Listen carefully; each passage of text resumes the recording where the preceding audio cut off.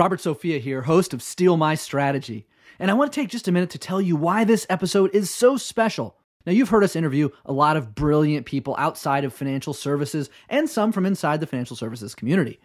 But did you know that we have a lot of really brilliant people inside Snappy Kraken? That's right. And in this episode, I am peeling back the curtain, highlighting a member of our team and sharing the strategies that we use in our business. Today's hot seat guest is our talent acquisition manager, Colin Cernelia. Now, this is the guy who's responsible for curating the amazing team of people that we have at Snappy Kraken, and he wants you to steal our strategies. If you don't have the right leadership in place, and that's like the whole basis of like why I started my book, because the Yankees are the toxicity of baseball, you can't find that sustainable success. So like that's the other huge piece to me. It's one thing to have a really great culture for a season or for a year and like win some cool awards or win a championship. But when you try to do it year after year and you have the inevitable turnover and you have competing priorities between people and departments, all of it becomes really difficult. But if you have really great leaders, they can help you stay focused on what is most important. And when you define that, like that's how you can say, okay, this is what my culture is. Hi, my name is Colin Cernelia, and I want you to steal my strategy. You're listening to Steal My Strategy, the show where we talk to smart people who invite you to copy, review, and remix practical ideas you can apply to life and business. Are you ready? Let's get to it. Colin, I have never been this excited to host a podcast. Mutual. All right, good. Well, I haven't had anyone on this podcast as a guest who was an employee at this company. And I've been trying to find these thought leaders around the industry or outside the industry who really have unique perspectives. And yet, all along, there's been a true thought leader right inside of our company that I have failed to interview, and that is you. And when it hit me, I haven't interviewed Colin. It was such an obvious choice, but you are the first Snappy Kraken employee, and I thank you so much for coming on this podcast. Thank you. I'm definitely honored. There's a lot of really incredible people at this organization at Snappy Kraken. So to be the first is definitely an honor. And I really hope to live up to expectations. Yeah. Well, you know what? If you don't, then no other employee will ever get to do this. But if you crush it, then we'll have other of those great people at this organization come on the podcast too. Yeah. I like it. So it's all on your shoulders, man. Okay. All right. All right. Well, let me just tell the audience for a minute why I'm so excited to have Colin here and why you should listen to him and why this is relevant for financial advisors. So Colin is actually a bit of a celebrity in his own community and in his own right when it comes to developing culture at companies. And everyone asks me all the time, like after we hosted the Jolt conference and they engage with our employees, they all ask me, where do you get your great people? How do you find so many great people? All your employees are so amazing. How do you find them?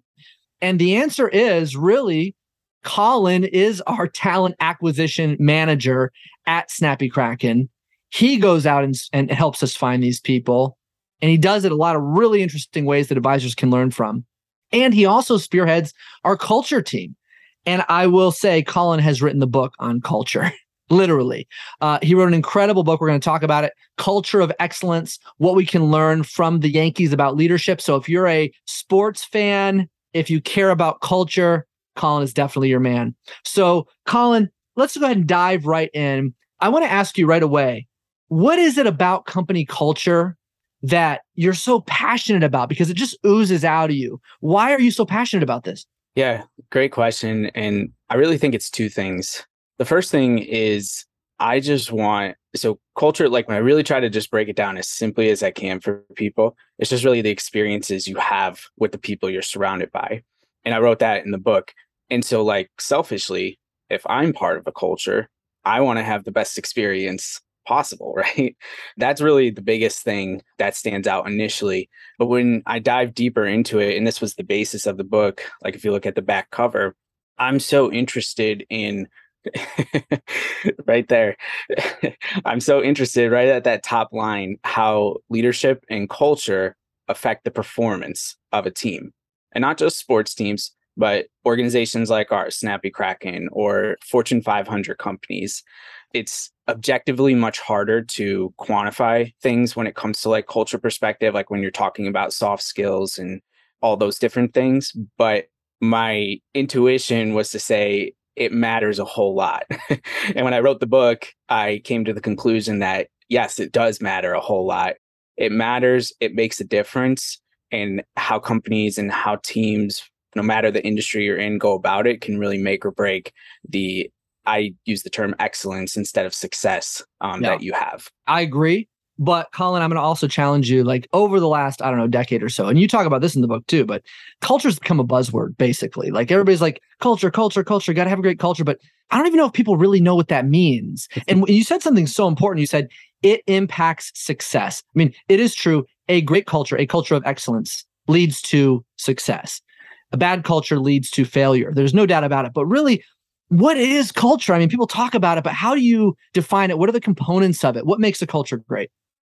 So it's really those experiences that I talked about earlier. But if you break it down more, it's the leadership. So it's the people who really influence all the decisions that are being made, the work ethic, the attitude that you can have at work. That's a huge piece of everything. And that leadership can extend to, it can be the executive team, it can be middle management, it can be just an average employee. It goes across the board. So there's definitely that piece of it in terms of like what it actually is. Culture is definitely leadership, like that is encompassed within it.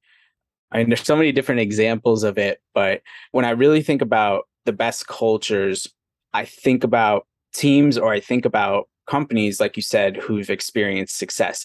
And I think the argument can be made that like you can find success when you have just really talented people from a technical standpoint or from a skill standpoint. And there have been sports teams and there have been companies that have done really well. But when you talk about sustainable success, like that's the other piece of it too. And I think it really starts with that leadership. Like that's when you can really start to build that footprint to say like, okay, we understand who we are as a company. We understand what we're going after. So like define those things. And then you can start moving toward that. But if you don't have the right leadership in place, and that's like the whole basis of like why I started my book, because the Yankees are the toxicity of baseball when the book starts, and you can't find that sustainable success. So like that's the other huge piece to me. It's one thing to have a really great culture for a season or for a year and like win some cool awards or win a championship. But when you try to do it year after year and you have the inevitable turnover and you have competing priorities between people and departments and just different things pop up, COVID and whatnot, all of it becomes really difficult. But if you have really great leaders, they can help you stay focused on what is most important. And when you define that, like that's how you can say, okay, this is what my culture is. And your culture is going to be different from company to company or team to team. Like I truly believe that. But there are a lot of things that we talked about: mindset, attitude, work ethic, and that leadership overall that are really going to affect the culture. It's a great way to describe it. And I agree wholeheartedly with everything you said. When you look at the financial advisors that we serve, you know, they do span the whole gamut of business structure. Some are very big companies. They have executive teams and large middle management teams and hundreds of employees. But by and large, most financial advisors out there are small teams. Usually the advisor is the leader and they have one assistant or a small team of 3 to 5. Maybe as they grow, they bring in another advisor or two and they're the leadership team. But, you know, they're specialists in financial planning and not always in business. Often they're really great at their craft, but not always at scaling up a business or scaling a culture. And so if you're dealing with a smaller organization, it's all even hard to almost call it an organization, right? We'll just say there's a small team, there's a few people, and there's this one alpha leader specialist at the top who's trying to serve their clients and build an organization and a culture. How do they go about that? Where do you start? Yeah, that's a great question. And I really believe that it starts with relationships. And so you'd have to imagine that this financial advisor has some aptitude toward building relationships if they've built a book of business to be able to have a small team underneath them in the first place, right? And so now it's like taking that approach that you take with your clients, with your members, with your people, and doing it with that small team that you talked about. And understanding like you can't do everything. No one's expecting you to do everything. So by building relationships, you're going to find out where other people have strengths in areas that you may either struggle with or you just simply don't like to do. Then you can start delegating that work. Building relationships, I just feel like if you're looking for that place to start, that's really it. Because if you're not going to take the time to build relationships with 3 to 5 people, those 3 to 5 people aren't going to stick around. It's already hard enough in a lot of those cases, I feel like, to attract really great workers and to attract really great talent, because you can't always pay them as much, or there's not great benefits because you are a smaller company, things like that. And so if they don't feel valued, if they don't feel like they have growth opportunities, if they don't feel like they can learn anything from you, you can't just be someone who builds a book of business and passes it along. You have to have the ability to take those relationships and then learn how to coach, learn how to teach, learn how to delegate the right way, all those different things. So I think really simply build those relationships and build off of that. That is so wise. And as I listened to you, you just defined one of the greatest missing ingredients, because there's a lot of advice out there for how to build a business and how to build a culture, but it doesn't always apply to smaller businesses and practitioners. But I think the essence of what you just said, if they're not going to stick around because there's career paths, they're not going to stick around because the benefits and the pay are amazing. They're going to stick around because of the relationship. Mm-hmm. They're going to stick around because they're loyal to you. So if you don't treat them well and make them feel like they are really important to you and coach them so they're still growing, even if they're not growing in title or growing necessarily in big leaps in pay, they can be growing professionally, cultivating skills. If you don't do that, then they have nothing. They have no reason to stay. And then you can never really build a business. You can't ever scale past that. So you nailed it. And I hadn't thought about it that way before, Colin, but it's excellent. It makes me think about something in your book, actually, that I flagged. When I go on podcasts and people read my book to me, I hate it. Sorry, I'm going to do it to you. Okay. But there's an excerpt from chapter 5 on page 93, and it's about player-led teams. And it hit me right between the eyes. Here's what it said. Studies all over the world show that player-led teams almost always outperform coach-led ones. Why? Player-led teams take responsibility and ownership for the pulse of the entire culture, in addition to each individual being concerned with their own development and accomplishments. Cultures like this have players who are empowered and self-aware. These types of groups realize that at the end of the day, it is their team, and the success and failure of the team are more affected by the performances of the players than by the coaches and managers. That's not to say that coaches and managers are exempt from responsibility. They should be willing participants when it comes to culture building. But any manager or coach will admit that it's much easier to do their job when the players can police themselves. Now, when I read this, it hit me for 2 reasons. One is because this is what I want at Snappy Kraken and what we're trying to develop. So later I'm going to be asking you how we're doing, Colin. We'll have a side conversation. How are we doing? How can we do this better? This is exactly what I want. But that's not relevant to our audience. What is that financial advisors did not get into this business because they wanted to be CEOs, usually. They got into this business because they love to help people and be financial planners and do the work and connect with their clients. So this right here, to me, is the holy grail for an advisor, to have a player-led team where they don't have to worry about all the nuances of running a business day to day. They don't have to worry about the paperwork they don't want to do. They don't have to worry about getting prepped for meetings because everybody is doing that for them. They can show up and shine. That's what they want. So now we're going to think back to our example before. You talked about the relationship. You talk about being a coach. But this could be almost counterintuitive to say, well, now we want player-led teams, not coach-led teams. How does this harmonize? And how can small organizations achieve this? Yeah, I talk about this all the time with my wife because I think it's probably the single hardest thing that organizations outside of sports struggle with. In sports, the goal is super clear. And when the goal is really clear, it's also very clear, like most of the time, how your role fits into that, right? So like if you're a baseball player and you're part of that starting 9, you know exactly what it is that you're doing to win that game. Like, it is just crystal clear. Baseball's been around for 150 years. The purpose, the outcome, it's all there. In a lot of businesses, corporate organizations, whatever it is, the goal is not as clear. The money part is usually known, right? The bottom line is important. Most people know that. But what they're trying to accomplish isn't quite as clear. And when that's not clear, then the roles and responsibilities and like what your work is actually affecting isn't as clear. So if like we go back to our example, in theory, this should be a little bit easier, right? Because it's a smaller team. And so there's less spreading of the responsibilities. There's more visibility as a result. And when it comes to financial advisors, the purpose is pretty clear already, right? We're here to help people, or financial advisors are here to help people with their money, whether that's retirement, whether that's investments. There's a whole gambit of different things. And so the purpose is usually already pretty clear. I think financial advisors have an advantage, just like sports teams do, where they can say like, okay, there's not much variation with what the outcome is going to be. Now let's take those 3 to 5 people on our team and let's really make sure that not only they have definable job descriptions that they understand and they know and they feel like they're in their zone of genius, but they know what their job does to affect that outcome.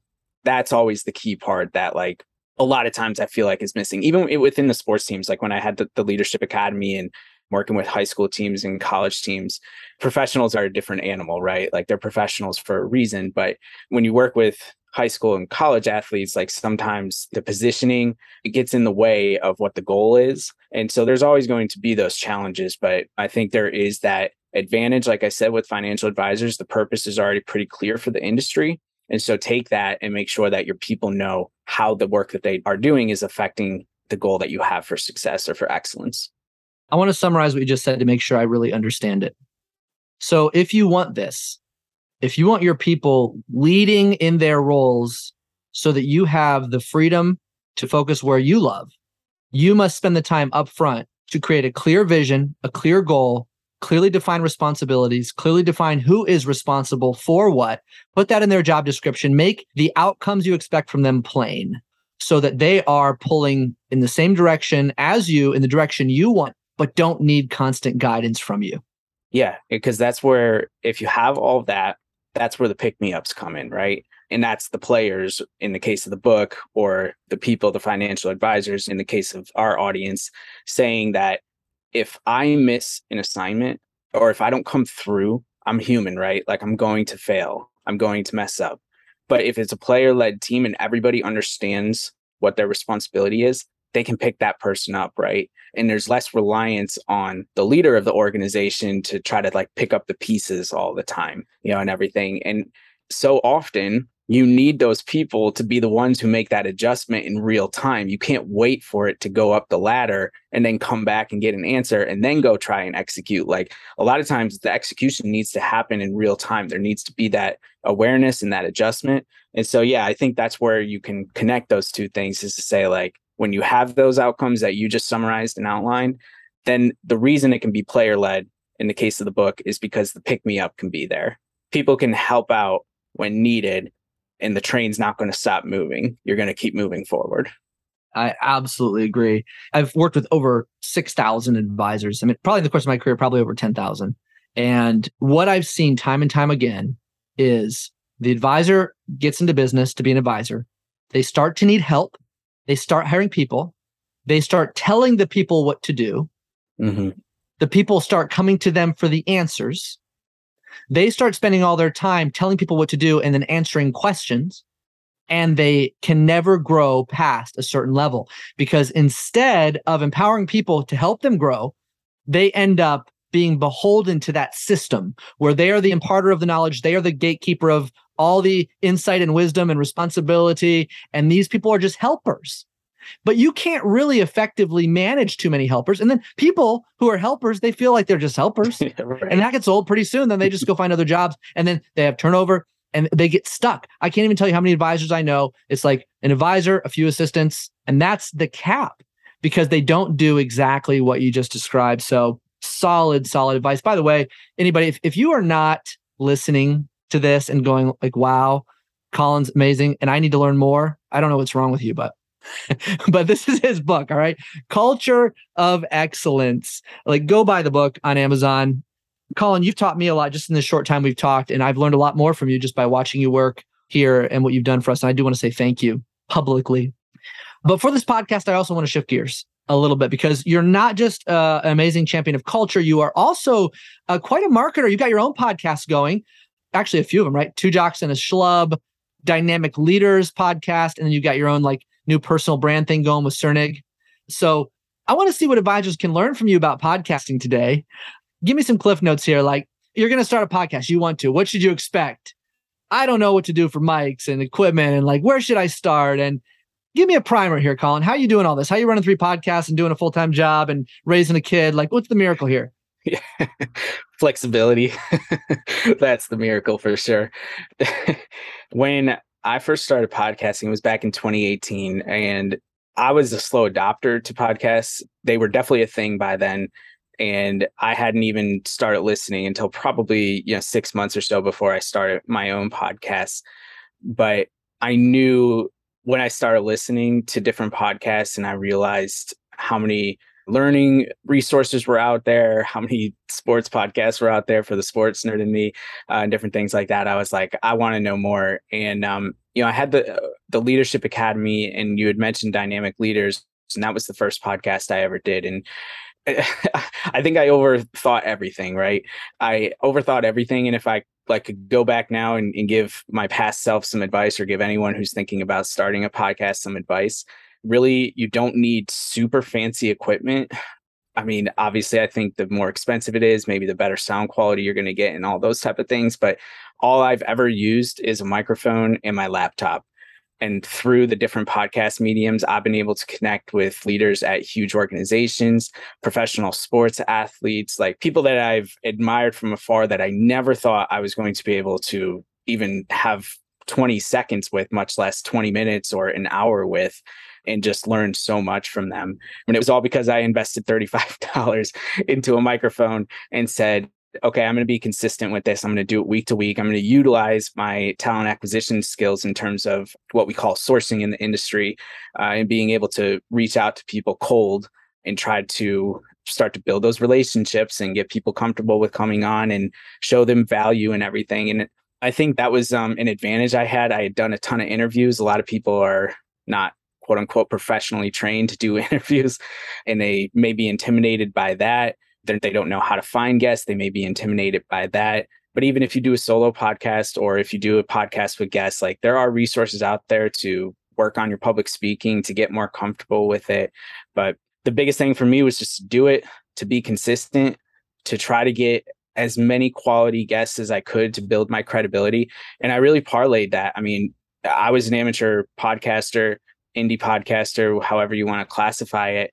And then last year in 2021, through a relationship I had built partially in podcasting and then partially in my book research, I got an opportunity to get a contract with the Blue Wire Podcasting Network. And they took Dynamic Leaders. They took this silly podcast I do with 2 of my best friends from grade school, and they made us professional podcasters that get paid for what we do. We don't get paid a ton of money, but it's just really cool. So I think it's just the other reminder is just patience. I mentioned I started back in 2018. Not everybody wants to be a professional podcaster, and I'm positive you can make money on your own through indie podcasting. But if you enjoy it, if you have a topic that you're passionate about, like, it's pretty endless. That's why you keep doing it, Robert. Like, you're really passionate about it and you put out really great content. It makes it easy in some ways to, get up and do it. And just knowing that you're providing value for people, that's a real great thing about it too. Yeah, that's a great lesson. It's discouraging sometimes when you don't have a lot of listeners. And you just touched on 2 things, though, that can keep you going. And I think that's what anybody who's thinking about this needs to have, that perspective. Because if you're going to this like, oh, how many listeners do I have? Why isn't my listener account larger? Why isn't my listener account going up faster? Why aren't I getting leads off my podcast? That's really not going to be motivating, because it does take a while. That's why you said patience is needed. But if you focus on the relationships you get to build, which is super cool, by the way. I mean, you're right. You talk to people, you learn. Like, it's a learning experience. You're finding people you admire. You're asking them questions. You're learning from them. That's a fun interaction. So if you like people, that's killer. That's one of the things that motivates me. And then the other thing is, you're delivering value. People are going to listen and get value. And if you remember that, it doesn't matter if it's 10 people that listen and get value or 10,000, you are delivering value. So you're benefiting and you're benefiting others. And that's super motivating. $35 and a little practice, right? That's it. I'm using that same mic today. Yeah, I love it. That's great. Yeah, congrats on getting paid on your podcast. Okay, so there is one more thing I just want to touch on. It's not related to podcasting. I should ask you this before because I'm going back to culture a little bit, but there's a lot of companies downsizing right now in the environment that's out there, which I think means it's a great opportunity to pick up talent while you are in this environment. If you want great talent, it's out there. There's a lot of people losing jobs, but a lot of them are losing jobs at big companies, and they had maybe inflated pay or inflated titles. And for the advisors who are listening, if they want to have an edge to go out there and recruit some top talent right now, even though they're small, what are a few recommendations you could make for them to get that rolling? Most advisors probably just slap job ads up on Monster. That's it. See what they get. But I know there's better ways. If you're a small organization, you want to attract top talent, what are a few takeaways you could leave for our audience? Yeah, absolutely. I think regardless of the economic situation or the business situation that you're in, taking a warm approach to your recruiting can pay dividends no matter when it happens. And this is something we do at Snappy Kraken. We have our talent community. It was something I really wanted to get going as soon as I started here last July.